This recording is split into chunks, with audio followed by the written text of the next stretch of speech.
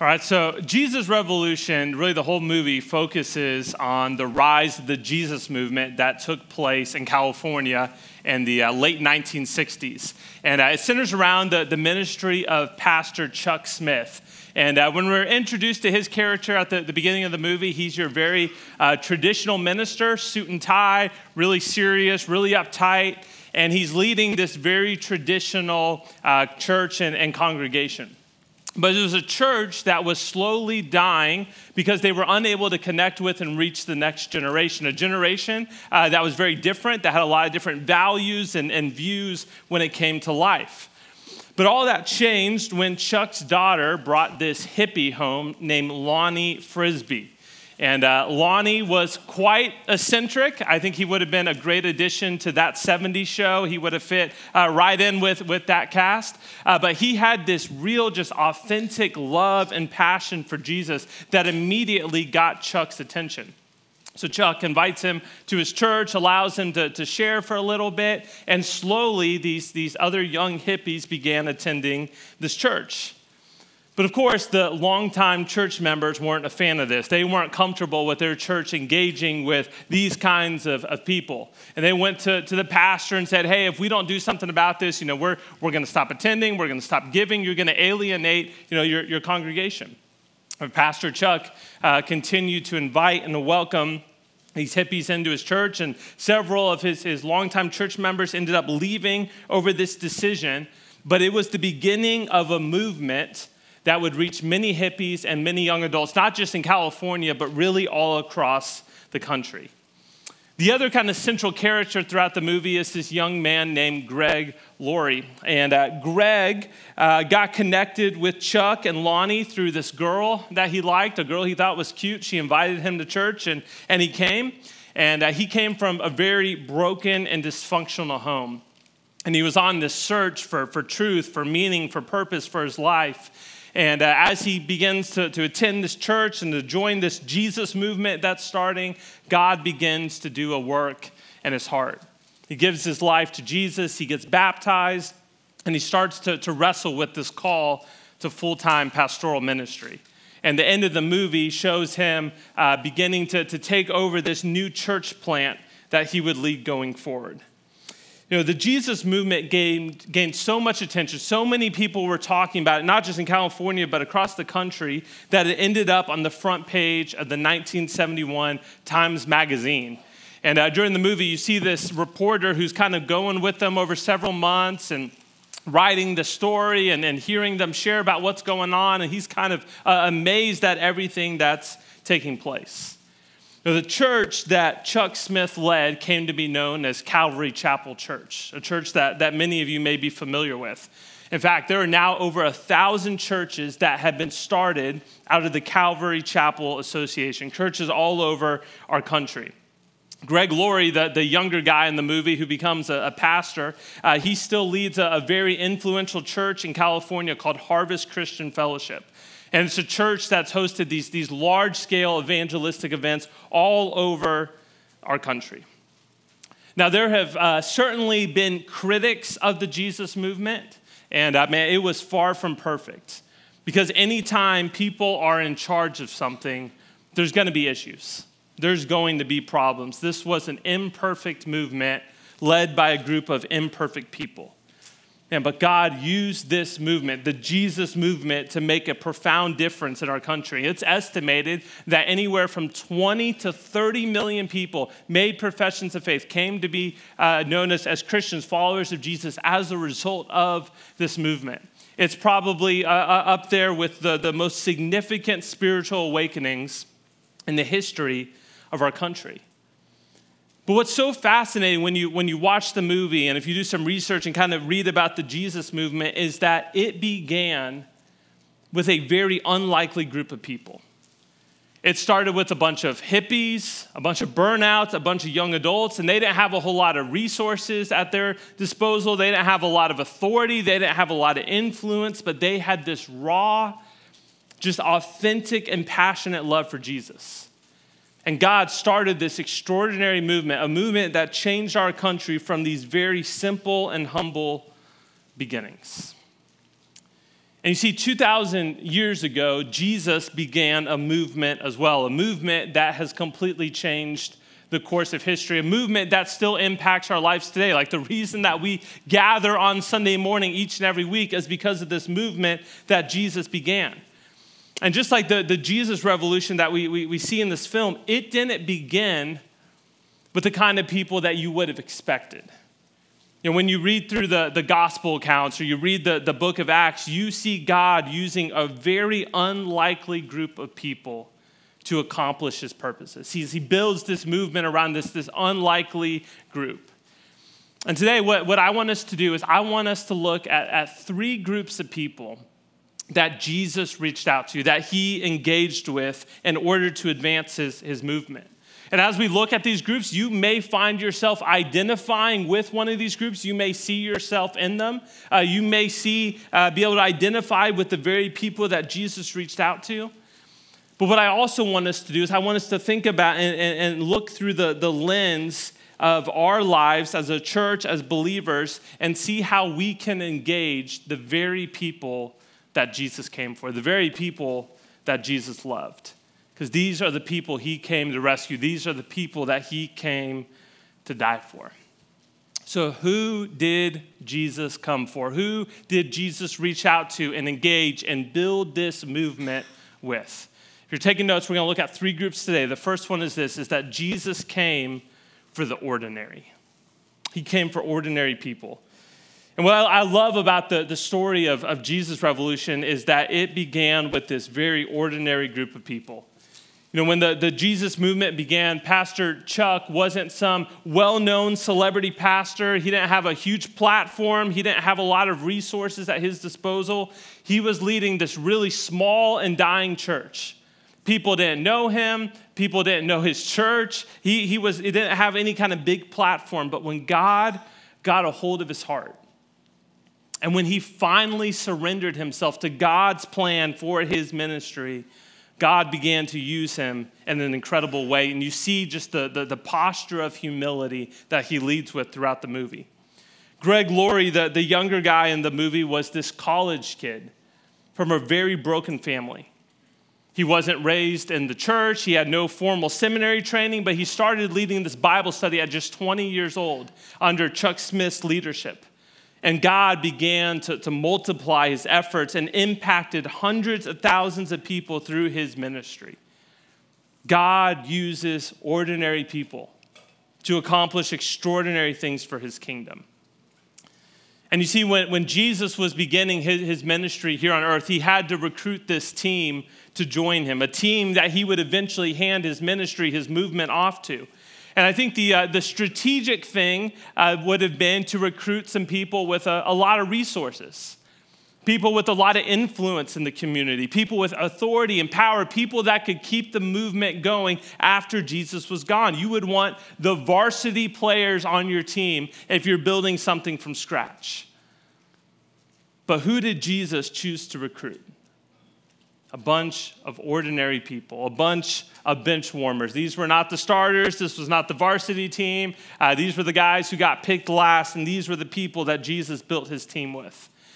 And in the beginning of the book of Acts, Jesus ends his earthly ministry. He returns to heaven, and he leaves his disciples in charge of this movement that he began. And he empowers them with the Holy Spirit. And God begins to use them in miraculous ways. They're healing people, they're performing miracles, they're preaching the gospel, and hundreds of people were placing their faith and trust in Jesus.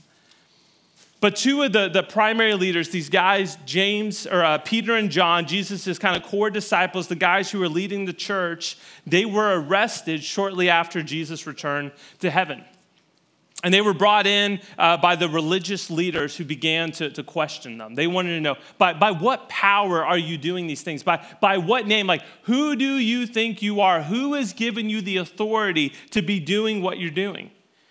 And it says that Peter, filled with the power of the Holy Spirit, he told them, we're doing these things by the name and the power of Jesus. The guy that you killed, the guy that you crucified, but God brought back to life. He's speaking to the most prestigious religious elites in his day, saying, hey, You killed him. God brought him back to life, and he has given us this authority.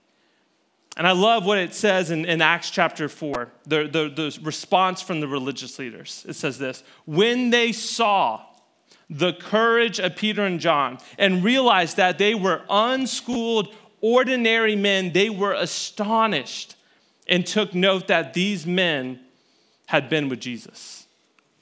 I love that. They looked at them, they realized, man, these are just ordinary guys. These are unschooled men. There is nothing special about them.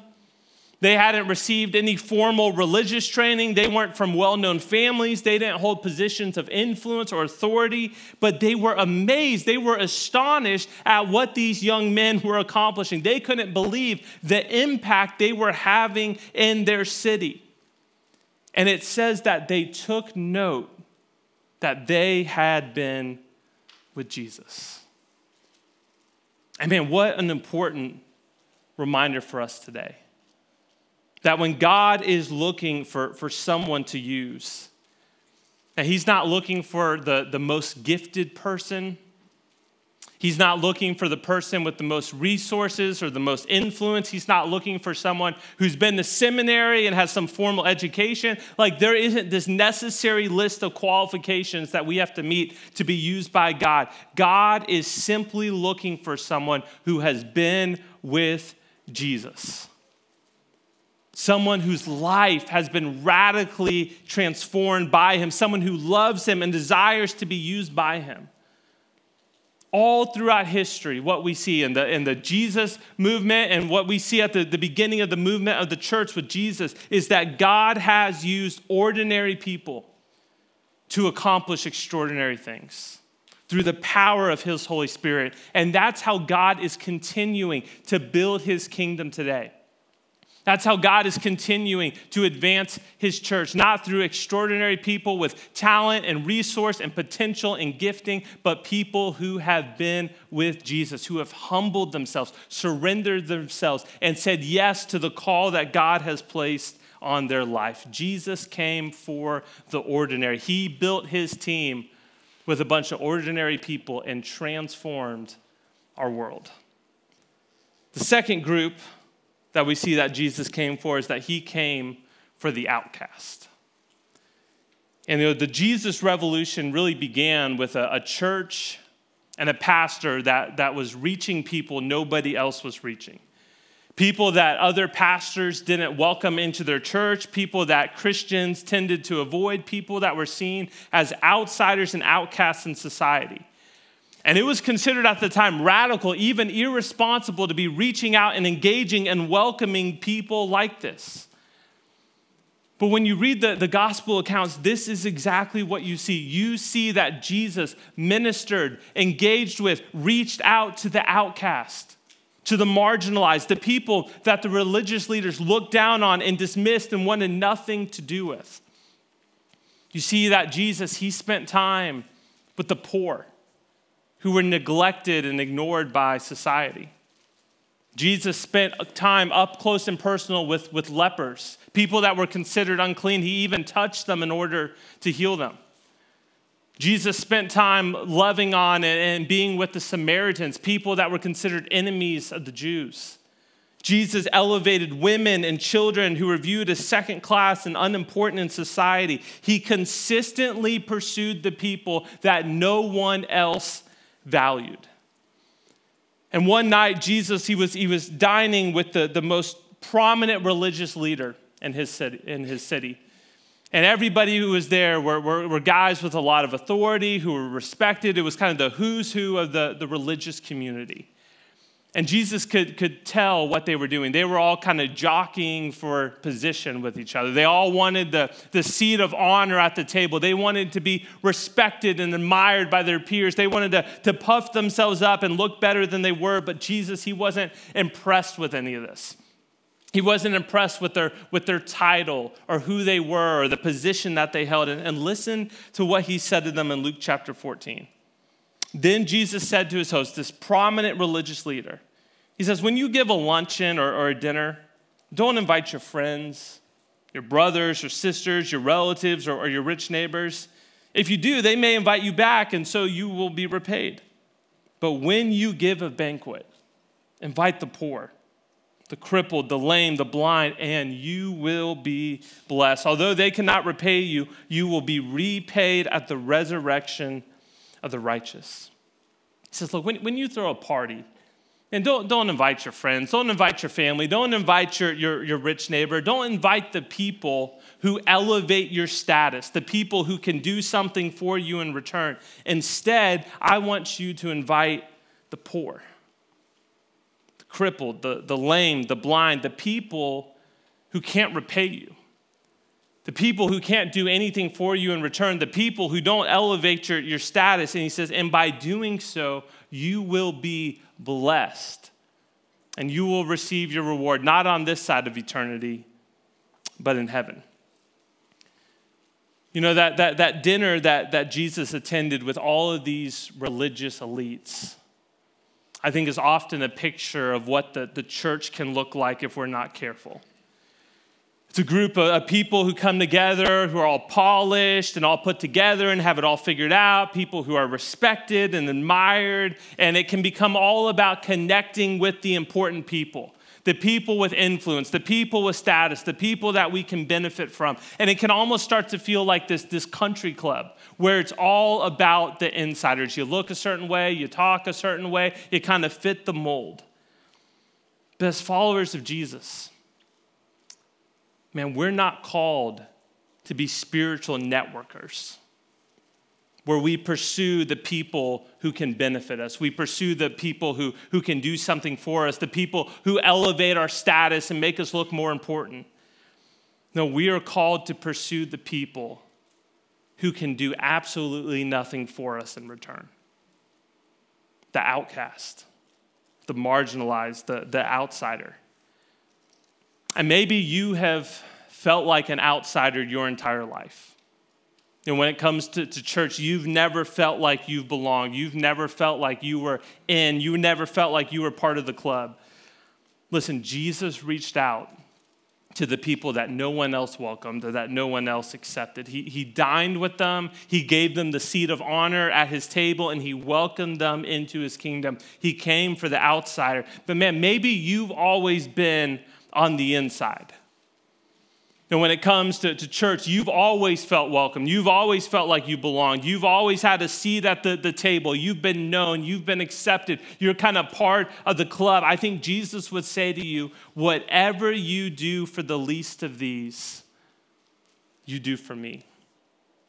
The way that you treat the people who are different than you, the way you treat the outsider, the way you treat the outcast, the way you treat the people who have been kind of neglected by the church or neglected by society as a whole, the way you treat them is the way that you treat Jesus. And we're called to pursue the outsider, to pursue the people who feel like they don't belong, who feel like they aren't accepted, because that is who Jesus came for. That is who Jesus pursued. That is who Jesus died for. And Jesus came for the ordinary. He built his team with all these ordinary, unschooled guys.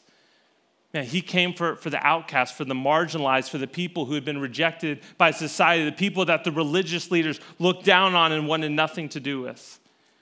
And thirdly, Jesus came for the sinner. You know, a big part of what made the people in Chuck Smith's church so uncomfortable was the lifestyle that many of these hippies were living. It was a lifestyle built around drug use, sexual freedom, communal living, and the people in the church didn't understand, hey, why are we welcoming and accepting these sinners? Why are we welcoming and accepting these people who think so much differently and have these different lifestyles and different values and different beliefs? Like, we can't condone how they're living. We can't just welcome them in. But you see, all throughout his ministry, Jesus was criticized by the religious leaders of his day for the exact same thing. Now, he spent time with sinners. He spent time with people who had different values, different beliefs, lived a different lifestyle. In fact, he even invited them into his inner circle. Like when Jesus was going around recruiting his 12 disciples, the core team, the people he would hand his ministry off to, he invited a tax collector to follow him, a guy who took advantage of other people for a living. And of course, this set the religious leaders off. And in Luke chapter 5, it says this.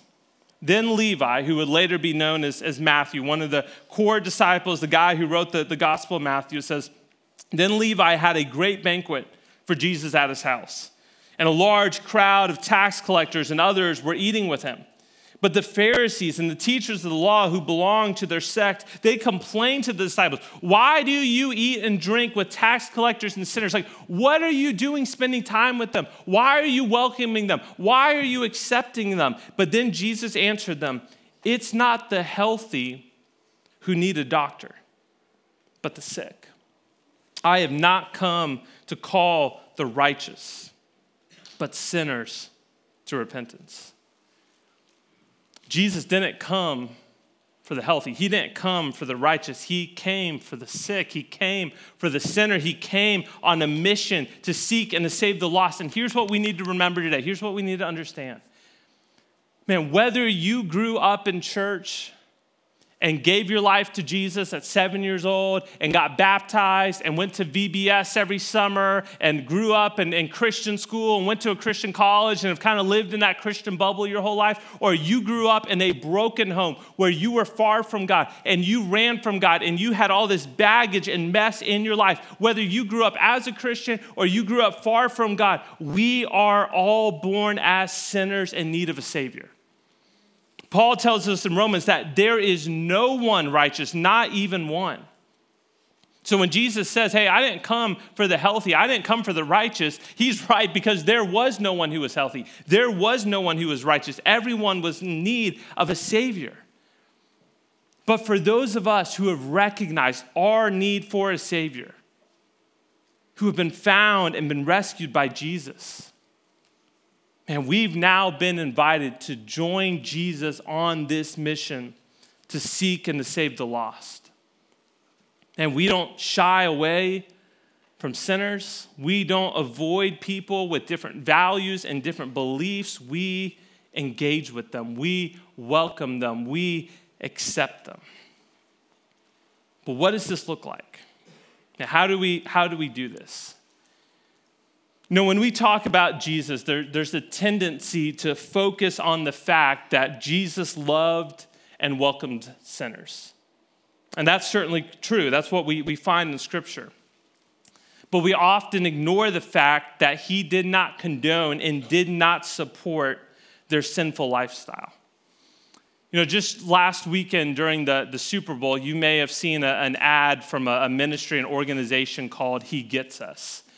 This is a ministry that has really grown in popularity over the last 2 or 3 years. If you research them, it's kind of hard to figure out who they're affiliated with, what they're all about. But they've got some serious money because they're getting Super Bowl commercials. Any NFL primetime game, you're going to see one of these commercials. And listen, I'm not the guy who's all against this organization and their commercials. There's a lot of people, you know, they'll go on Facebook and complain and blast them. I'm not against them. I think they're a great example of what we would call pre-evangelism.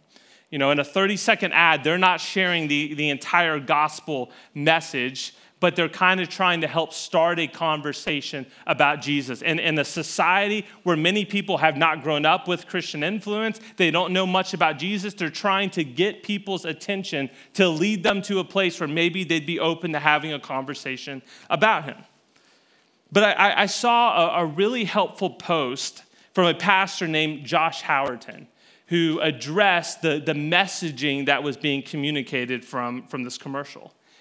And in the commercial, it shows Jesus washing the feet of people who live very different lifestyles, many of which are not consistent with God's word.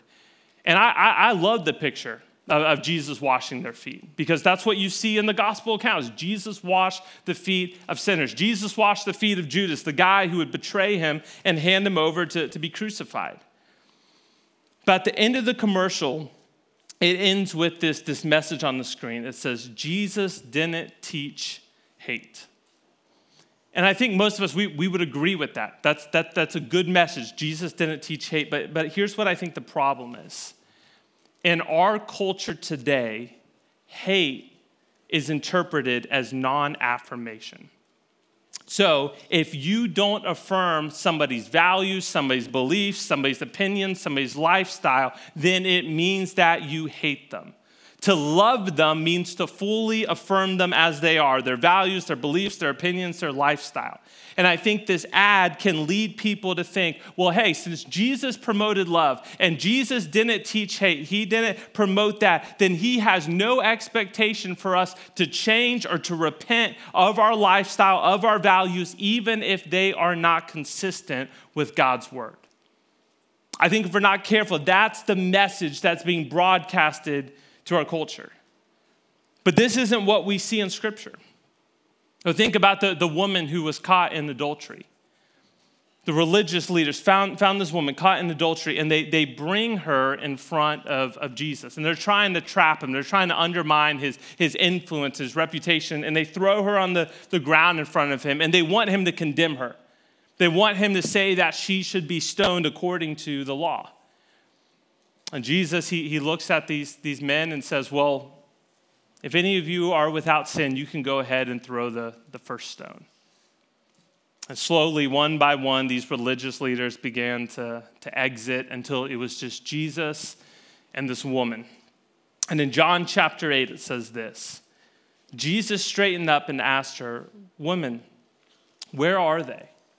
Has no one condemned you?" "No one, sir," she said. "Then neither do I condemn you.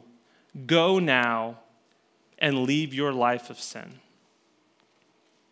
And Jesus, he didn't hate her. Jesus did not condemn her. He loved her, welcomed her, accepted her just as she was in all of her brokenness and all of her mess, but he didn't affirm her lifestyle. He didn't say, hey, don't worry about what you're doing. Hey, just live out your truth. Just be true to yourself. No, he told her to repent and to leave her life of sin. And you see, church, there's a big difference between accepting and affirming.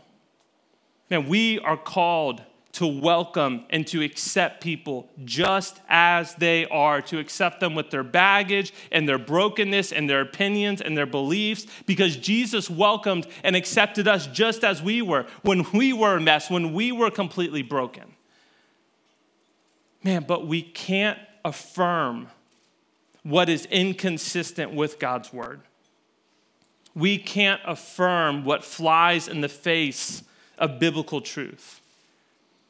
Man, I believe that this is the great temptation for our generation, especially for young pastors today. We will be tempted to compromise truth for the sake of cultural acceptance, for the sake of being seen as more relevant and more compassionate and more loving. But I believe that in order for us to navigate this culture that we find ourselves in, a culture that's all about affirming everyone's opinions and beliefs, where everyone has their own truth and can do what they want, whether it's consistent with God's word or not, here's what we have to have. We must have tender hearts and spines of steel. Tender hearts, where we are loving and we are gracious and we are compassionate, where we step into people's mess and meet them right where they are, not expecting them to change, leaving that to God, leaving that to the Holy Spirit, meeting them in their brokenness, a tender heart. Man, but spines of steel. Man, where we hold firm and fast to what is true, where we hold to the biblical convictions and truth that have been passed down to us, these things that have been plainly decided and spelled out for us, a tender heart, but a spine of steel. Jesus, he came for the ordinary. He came for the outcast, the people who had been neglected by the church, neglected by society. He came for the sinner and all their brokenness and all their mess. Now, he came for you. He came for me. And he invites us He welcomes us just as we are. We don't have to clean ourselves up. We don't have to get our act together before we come to him. He welcomes us and accepts us just as we are, but he doesn't leave us as he finds us. And he wants to transform us. He calls us to repentance. He calls us to a better life. And then he invites us to join him in this movement. A movement that began over 2,000 years ago, a movement that is still changing our world today. Maybe today, man, you would say, man, I've felt like an outsider my entire life. I've never felt like I've belonged. I've never felt welcomed in the church. I felt pushed away and alienated by people who would say that they're Christians. And Jesus came for you. Jesus loves you. Jesus welcomes you. Jesus meets you right where you are. And today, I would believe, man, he's inviting you into a relationship with him. But he doesn't want to leave you where he finds you. He wants to change you. He wants to transform you. He wants to invite you to follow him, to pick up your cross daily and enter into this relationship where you're becoming more and more like him. But I'd say for many of us, we are believers. We are followers of Jesus. Man, but if we were honest, we don't have a heart for the people that Jesus had a heart for. And we push aside and ignore the people who are different than us, the people who make us uncomfortable, the people we don't naturally connect with, the people who vote different and think different and have a different lifestyle and different beliefs and different values. And today, I would just encourage you, I would invite you to just pray a very simple prayer, and it's this. God, give me a heart for the people that you love. Give me a heart for the people that you love. Help me to see them the way that you see them. Help me to love them the way that you love them. That is what God has called us to as a church. To accept, to welcome, to invite, but to hold to truth. The truth that can transform a life. A truth that has transformed my life and many of your lives as well. Jesus came for you, and he came for me. So, Father, we thank you that you have pursued us. God, that 2,000 years ago, you stepped out of heaven on a rescue mission to seek and to save the lost, to come and to restore a broken world. God, I thank you for the work you've done in my heart, in my life. God, that you accepted me and welcomed me in my mess, in my brokenness. But God, you didn't leave me there. God, you began a work of changing me, of transforming me. And God, my prayer is that as a church, as believers, God, we would have your heart for other people. We would see people the way you do. We would serve them and love them the way that you served and you loved us. God, help us to be kind, to be compassionate, to be welcoming, to be gracious. But God, give us the boldness to stand on truth, to not bend or to compromise to what the world says, but to hold fast to what you've already told us through your word. Jesus, give us the courage to follow you. We love you. And Lord, we ask all of this in your name. Amen.